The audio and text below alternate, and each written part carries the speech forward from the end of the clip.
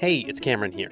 Are you intrigued by how technology like artificial intelligence and cloud computing are affecting geopolitics? Do you care about how governments are using these tools? If so, then I'd recommend checking out Microsoft's Public Sector Future podcast. Head over to aka.ms/public sector future to find all the episodes, or just search for Public Sector Future wherever you get your podcasts.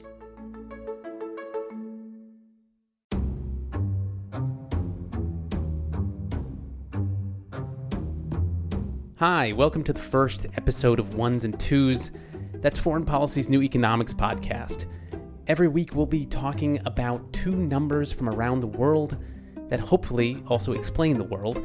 I'm Cameron Abadi. I'm deputy editor of Foreign Policy. I'm sitting in Berlin, Germany, and I'm talking with Adam Tooze, namesake of the podcast. You'll have noticed he's sitting in New York. He's FP's economics columnist. Adam, welcome. Hi, Cameron. Good to be here. For those that may not be familiar with your background, Adam, do you want to give them a quick introduction? Yeah, so my day job is that I'm a professor of history at Columbia, and what I spend my time doing is, I guess, trying to make sense of the state of the world and the world's economy against the backdrop of history and economics and economic data. And a lot of that comes together in my book that's just out, Shut Down, How COVID Shook the World's Economy. And it's going to be great fun thinking through events, data, the history with you every week on our new podcast. Thanks, Adam. I'm glad you mentioned your book because that's going to be our big picture data point later on in the episode. But first, we're going to do something more from the news, and that's the number 28.5 trillion, as in $28.5 trillion. So that's been in the news recently because it's the size of America's debt ceiling. That's basically the total amount of money the U.S. government is allowed to borrow. And it looks like we're about to run into that ceiling. Treasury Department is now warning that the U.S. could hit the debt limit as soon as next month. Our debt is pushed up against the limit of about $28.4 trillion. So only Congress can raise the debt ceiling. And that means Democrats and Republicans need to work together on that. There's just one problem. Republicans are saying they're not going to cooperate at all. And that has gotten people in Washington worried, including Treasury Secretary Janet Yellen. She's recently warned of catastrophic economic consequences on the horizon. This all might sound familiar. It probably does. You might remember these standoffs going back to the 1990s. If not the 1990s, you probably remember 2011. That's when President Barack Obama was facing off with House Speaker John Boehner over the debt ceiling. The only way they'll vote to prevent America's first ever default is if the rest of us agree to their deep spending cuts only approach. The sad truth is that the president wanted a blank check 6 months ago, and he wants a blank check today. This is just not going to happen. And then in 2013, the standoff over the debt ceiling actually even led to a government shutdown. And here we are today with $28.5 trillion in debt. That sounds like a lot, at least to me. So what did all that borrowing even pay for, Adam? So it isn't a question that's as easy to answer as you might think. It used to be. So through the 19th century, through World War I, Congress used to design and designate every new debt it gave permission for the federal government to issue and designate a particular purpose for it. So this was debt for building railways, for instance. And that stopped during World War I. So instead, since then, what the Congress does is to essentially authorize an overall cap on what the federal government can borrow, and then they let government get on with it. If you look back over the last 20 years or so, what we can say is that debts have been run up for three basic reasons. They're run up to pay for tax cuts, they're run up to pay for crisis fighting, and they're run up to pay for wars. And those are the three things which have really driven the accumulation of debt in the United States since the late 1990s. Okay, let me zoom out here a little bit, because this just seems like a pretty crazy system. You're telling me that the government agrees to spend on a bunch of stuff that it does not have the money to pay for on hand. And then it has a separate decision that could go either way about whether to pay for the stuff it agreed to buy. I mean, I can't imagine this is how any other government in the world handles its business. But you tell me, Adam, where did this idea of a debt ceiling even come from? So, in fact, there's no doubt that the US budgetary process is broken like many other aspects of American politics, right? So let's put that out there. And it's to do with the complexity of the American budget, the size. It's to do with the division of powers, right? It's the division of powers between the legislative branch and the executive branch. The UK government proposes a budget to Parliament. It has an inbuilt parliamentary congressional majority, and so there isn't a whole lot of haggling that goes on about that. But broadly speaking, this is far from a crazy way to do things. In fact, this is exactly how economists would recommend that you do this. You decide that you want to spend on investments, on wars, on social expenditure, and then you separate from that the question of how you finance that. And there are three broad ways of doing it: through taxes, which can be appropriate or not, depending on where the economy's at; through debt, which there may be more or less demand for, depending on how much saving there is and how much people want to put in the piggy bank; or, in extremis, by printing cash, which is what states can do because they issue money. Where this came from, this debt ceiling, is kind of interesting because it's double-edged. It limits, on the one hand, how much debt the federal government can issue, but the whole point of doing it in 1917 was, in fact, to say, and up to this point, you can borrow as much as you like and you can use it for whatever you like. So Congress is going to step away from regulating the specific purpose of borrowing and say to the Wilson administration in the middle of World War I, if you're doing some complex deal with our allies in the war, if you are doing some complex war mobilization thing, you don't want to have to come to Congress and ask permission for every $100 million you spend. Here's the limit. This is how far you can go. If you need any more than that, come back and ask us. And that's essentially how the debt ceiling is intended to work. It was brought back into effect with real drama in World War II on an even larger scale. And what's happened since then is that people have begun to play political football with it. So rather than it being the licensing, enabling, general purpose arrangement that it was originally intended to be, it's now become one of the main levers through which Congress checks the executive branch. And I think it's pretty clear right now that's what's going on in the United States at this current moment. The Biden administration has an ambitious legislative agenda. It wants to spend trillions on investment, and the Republicans are pushing back on that. Okay, Adam, so what happens if the debt ceiling does not get raised? I mean, we talked about Janet Yellen warning about a catastrophe. So where does the catastrophe come in exactly? I mean, the last time we had a debt ceiling standoff back in 2011, America's credit rating did get lowered a little bit, but I didn't notice the effects. I don't know. So is this really a catastrophe? What am I missing? The nightmare scenario is America defaults on some of its outstanding debt. And why that matters is there's a huge pile of it, like we say, about $21 trillion circulating. And if any bit of that defaults, the whole lot becomes unstable.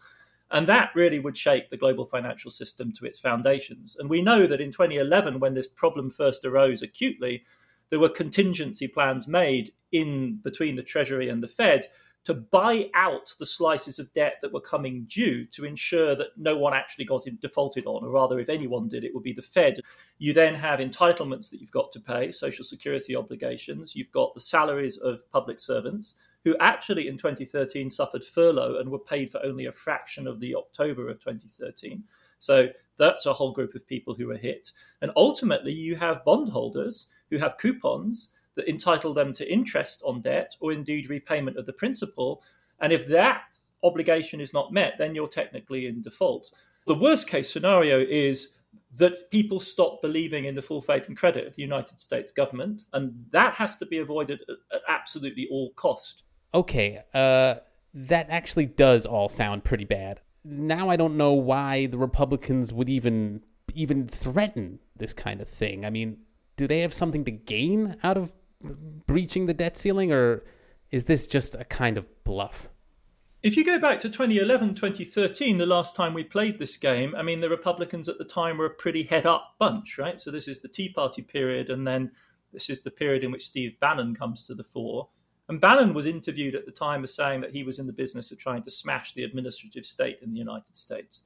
So at that level, it really was a kind of deliberate act of sabotage. In fact, Jerome Powell, who's now, of course, the Fed chair, acquired the affections of the Democrats because he did a lot of the work in 2011 in trying to explain. He literally ran seminars with Republican congressmen explaining to them how bad it really would be if the United States defaulted on this debt. I think right now it's simply a piece of brinksmanship in relation to the Biden's agenda, which is expansive, as we know, and the Democrats are using whatever procedural means they can to force through, or at least thinking about forcing through, this giant infrastructure social welfare program, the $3.5 trillion package.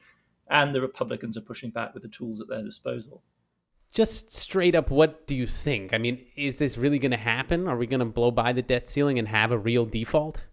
I don't think it's likely, because it is truly catastrophic.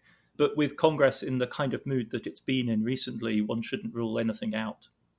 Okay, so to end, I wanted to bring up the question of what it would take to even get rid of the debt ceiling entirely. I mean, I saw some analysts saying this whole system doesn't make sense, let's just get rid of it.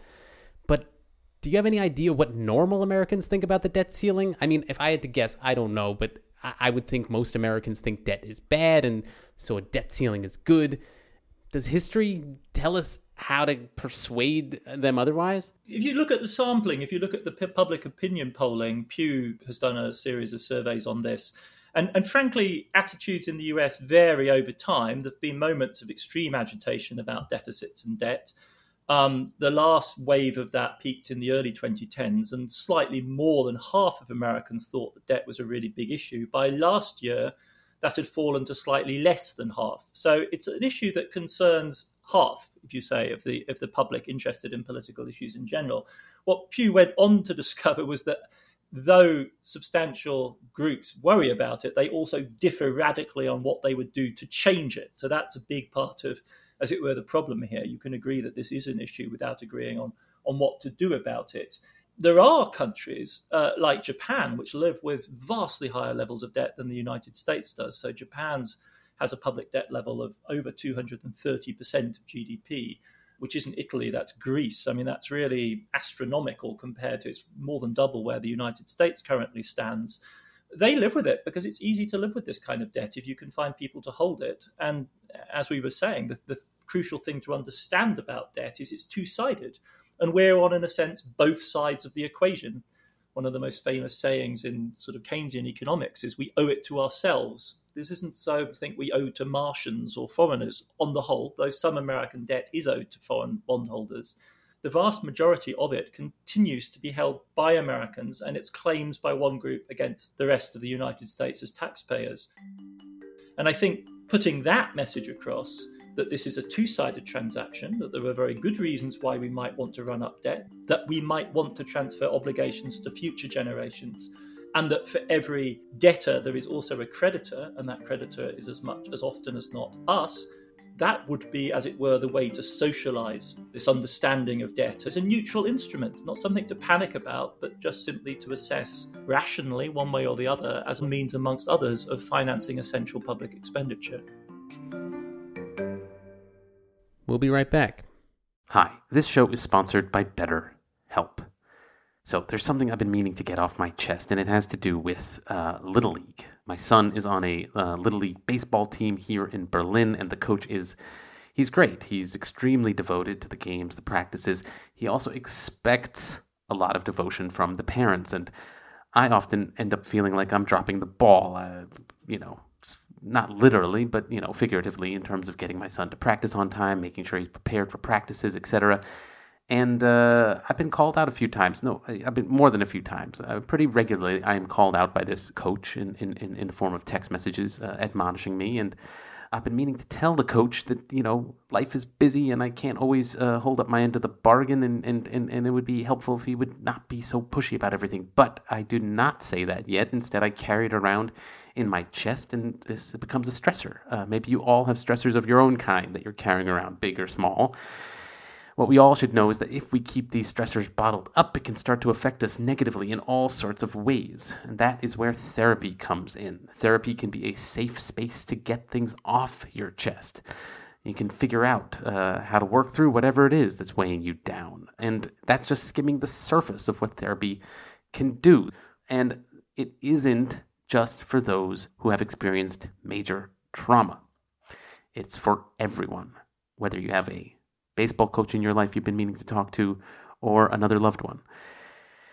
If you are thinking of starting therapy, give BetterHelp a try. It is entirely online. It is designed to be convenient, flexible, and suited to your schedule. Just fill out a brief questionnaire to get matched with a licensed therapist and switch therapists at any time for no additional charge. Visit BetterHelp.com/ones2s today to get 10% off your first month. That's BetterHelp, HELP.com/ones2s. Get it off your chest with BetterHelp. All right, so we're moving on to the what we're calling the big picture data point. This segment we recorded a little while ago before I got this new fancy mic. That's why it's going to sound a little different, but the data point we picked is from Adam's new book. The book is called Shut Down: How COVID Shook the World's Economy. And when I was looking through it, there was a stat in there that jumped out at me. It was 3.3 billion.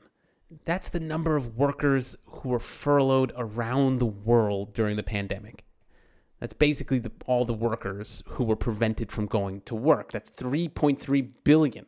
I was stunned by that, and I guess I wanted to start by asking for some context. Adam, can you tell us how many workers there are in the world to begin with? Yeah, it's a staggering number. I think it might have been one of the numbers that when I read it, I thought, oh my God, this is like nothing we have ever seen before. In fact, it's literally nothing our species, our humanity has ever seen before. A deliberate restriction in the work of, well, we think the global workforce is maybe 3.5 billion people. And of those, it's not quite right to say that everyone was furloughed, but what 3.3 billion people were under one or other type of furlough / socially distanced work regulation. In other words, this was not business as usual. But yeah, if you do the math on that, it's, pushing 90% of the global workforce. This is a number from the ILO, the International Labour Organization. Everyone. This is the thing about COVID, especially in March, April, it affects practically everyone on the planet. So this number is the number of people affected by regulations that says stop doing things how you normally do them this way. As we know, you and I, Cameron, went on working throughout this entire thing. We just didn't go into the office anymore. So we'd be part of this number. What this is telling you is that the ordinary business activity of the vast majority of people in the employed workforce, so these are people who are working for themselves in farms or whatever, was disrupted, was changed in some quite fundamental way. So this all makes the pandemic seem like a kind of natural experiment, as if we were all just together trying to explore the boundaries of what policy could even do in the economy. But if it was a natural experiment, I guess that raises the question of whether there was any new knowledge that emerged from all of this. Did we learn anything new about how the economy works on a basic level? Take the most basic level of all. Adam, did we learn that countries can afford not to work? Well, they can certainly afford to in terms of questions of paying for things. One of my absolutely favorite quotes in all time in economics is anything that we can actually do, we can afford. This is from Keynes in 1942. Affording, in other words, finding the cash money to pay for things is not our problem. Can you permanently interrupt, or for any protracted period of time, interrupt the production of food, the education of children, the production of key raw materials and industrial products, the ordinary functioning of the law courts, and indeed the entire infrastructure of urban life, cafes, restaurants, public services, and so on, to which the answer is evidently no, you can't, not for any protracted period of time, which is why we didn't do that. So after GDP, our best guess as to actual output, the fall in output in the spring of 2020 in April is about 20%, which again is less, of course, than the drama of the fact that 3.3 billion people were under one or other type of workplace restriction. But again, in the history of the economy, so far as we're able to measure it or even estimate it, there has never been a collapse in output of the scale of 20% in a matter. It's literally a matter of weeks. That's just without precedent. We have learned that you can tide people over by literally, issuing checks and putting, say, the president's name on them. You can do that. You can, in fact, alleviate poverty by doing that. In the United States, the share of people counted amongst the poor fell over the course of the crisis quite remarkably. We've also learned more sophisticated lessons, like the Europeans, that you can do various types of short-time working arrangement where you don't actually lay people off and make them unemployed. You keep them in their jobs, pay their salaries with some of these checks that you've printed, and then enable them to go back to work normally when you can resume production. We've learned a whole nother bunch of lessons about how you stabilize financial markets when they freak out, the sorts of grandiose things the central banks had to do. So we've learned some positive things, some things about our capacities for crisis management, but also some of the limitations. That has me thinking about whether there are even more abstract lessons to be learned from the pandemic. To me, in the before times, it always seemed to me that the economy was something that we had to adapt to. That's the way we talked about it. As workers, as individuals, we just had to accept that there was an efficient way the economy worked and we could adjust it on the margins. But ultimately, we just had to adapt to it. And now the pandemic came along and we all just told the economy to stop in its tracks, and it did stop. And so maybe, I don't know, did we learn that we're actually more fundamentally in control of the economy than we thought? Is there this whole idea of efficiency? Is that kind of just a category mistake, maybe? I think it probably is a category mistake. I would sort of focus on three different aspects. I mean, the first is simply that quite a lot of the contraction in the economy, to use a rather neutral term, was in fact driven from below, if you like. People just weighed up whether they wanted to go on shopping in malls or not, decided they didn't want to. People weighed up whether they thought it was worth taking the risk of going to work in a factory and decided they didn't want to. So then employers discovered they didn't have workforces. So then they decided maybe this was time to take a break. And then they discovered that they didn't have consumers either. So there wasn't much point in making things just to build up stocks. So the economy, all the evidence shows, was contracting well before governments issued any orders for people to lock down. The IMF estimates for the advanced economies, probably 60% of the contraction came from that choice to just opt out for a while because the risks seemed too high. Then I think there is, and this is where the reference to political theory is really absolutely pertinent, it turns out there is a sort of overarching claim by the government, by the state, to protect citizens against threats. There is, as it were, in the terms of the great 17th century British political philosopher Thomas Hobbes, right? There is the promise of security that comes from the state, and that extends in the modern age to epidemic disease.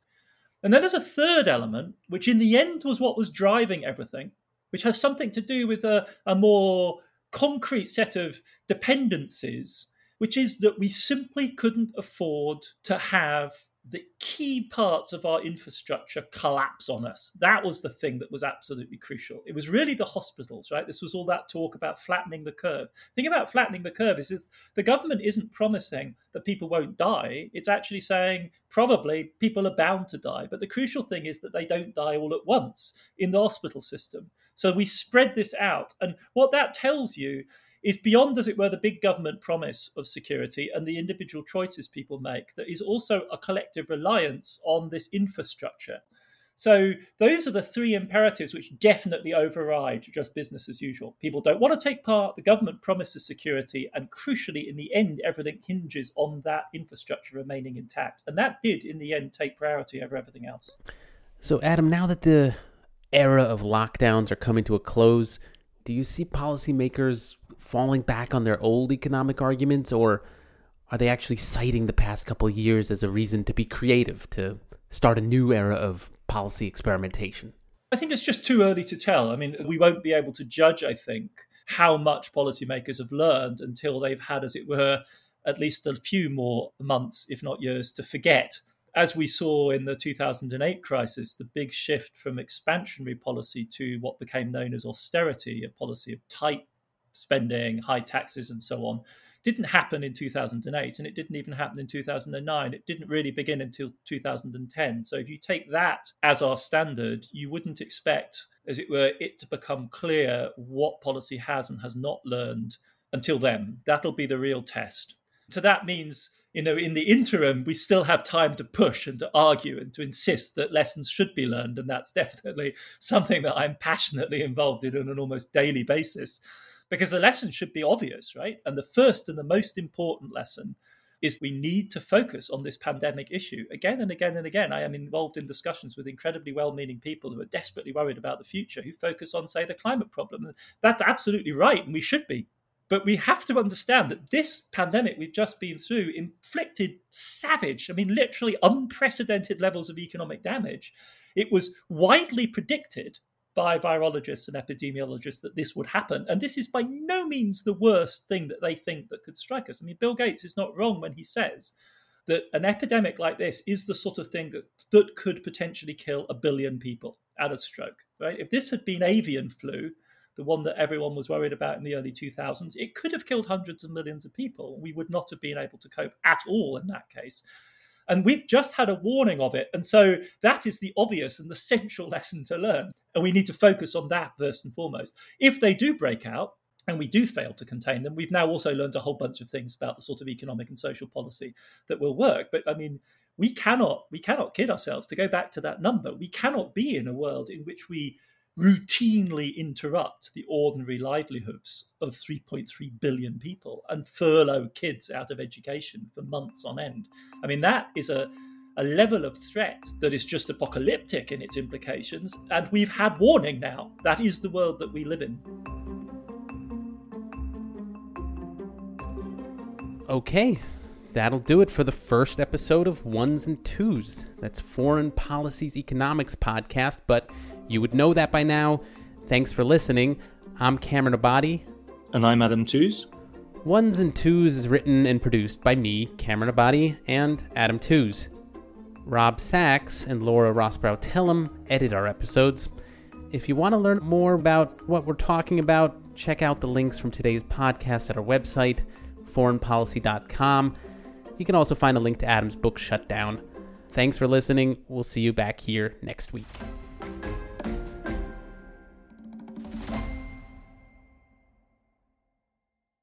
Hi, I'm Annalise Riles, professor of law at Northwestern University. I'm also an anthropologist and the host of a new podcast, Everyday Ambassador, where we give you the small tools that make big change. The idea for this show has been a long time in the making. I actually remember the exact day I started thinking about it. It was March 11th, 2011. I was in Japan conducting research on the financial markets of Tokyo. All of a sudden, I heard a loud rumbling sound and the room started shaking. Everything came crashing off the shelves. I looked out the window and I could see the skyscrapers swaying so much that they looked like they would touch. And then the sirens started going off. A tsunami was on the way. These were the harbingers of one of Japan's worst ever disasters, the meltdown of the Fukushima nuclear power plant. The Japanese government now says 2 reactors are in partial meltdown and 4 more are at risk. The meltdown completely turned Japan on its head. I saw hundreds of stunned office workers covered in dust, walking down empty train tracks to get from the city to their homes in the suburbs. Electricity was out, internet, cell phones. Supplies flew off the shelves of stores. Geiger counters became an in-demand item, which is never a good thing. Living through a crisis of this magnitude was an inflection point for me. To prevent the next Fukushima or any of the other crises we face today, we'll have to work much more effectively across silos of expertise and national boundaries. And we'll need to harness the wisdom of everyone, from local fishers to nuclear physicists, on how the world really works and what happens when things go awry. Using this approach, I've gone on to spur countless innovations in global policy. And that's what this podcast is all about.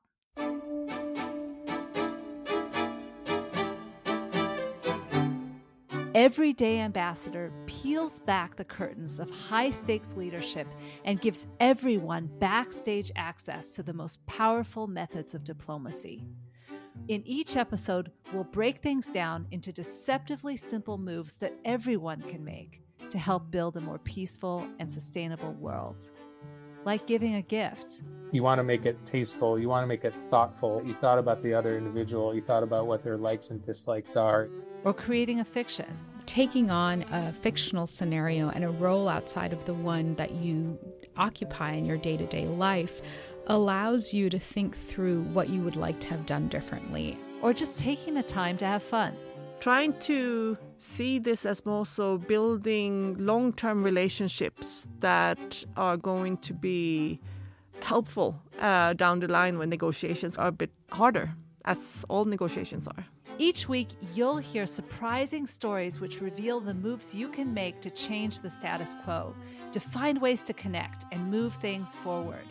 So join me and become an everyday ambassador. Coming to you this spring on Apple, Spotify, or wherever you like to listen.